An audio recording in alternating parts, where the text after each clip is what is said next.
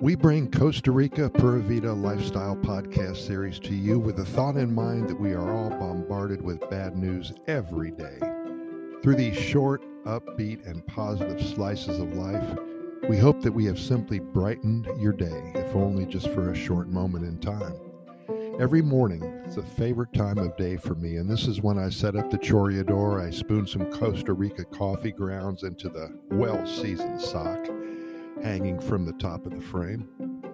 The hot water that I pour in, my coffee cup stands eager for the golden nectar to flow, to drip, drip, drip. An aroma of loveliness fills the room. You've smelled that before.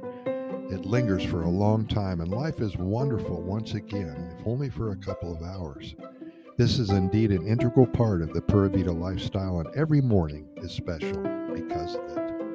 Today I'm enjoying my morning coffee and currently on my third cup. Well, I had the best meal last night. It turns out that my neighbor Anna, she's way over 70 years old and still going very strong. Well, she told us that she wanted to practice her tamale preparing skills on a few of her neighbors. Now, it's a tradition here in Costa Rica, as you know, and with Christmas coming soon, she felt that she would use us as guinea pigs. She invited a few of us neighbors over, and now keep in mind that I eat tamales, but they aren't my favorite food. In fact, Anna and I were just discussing this a few weeks ago. So it was indeed a double-edged sword in accepting her invitation to dinner. I didn't want to be rude, but, tamales aren't my favorite meal. Her home is modest, and her husband is physically challenged. His wheelchair barely navigates through the home. In fact, a few of us are going to make some structural improvements on their home as a Christmas present. Getting back to the tamale dinner coming up, well, walking over from my home, I noticed the smell in the air was amazing. A smoky, meaty aroma. I actually wanted to find out who was cooking that dinner and go there instead of going to Anna's home.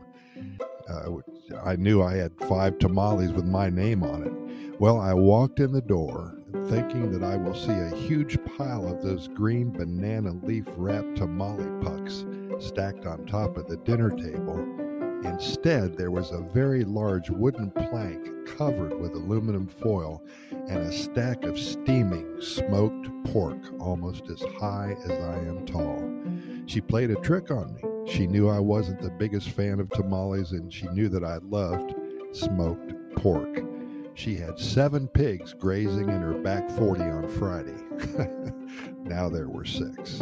That sacrificial pig had been slow cooked for probably 7 or 8 hours, maybe more.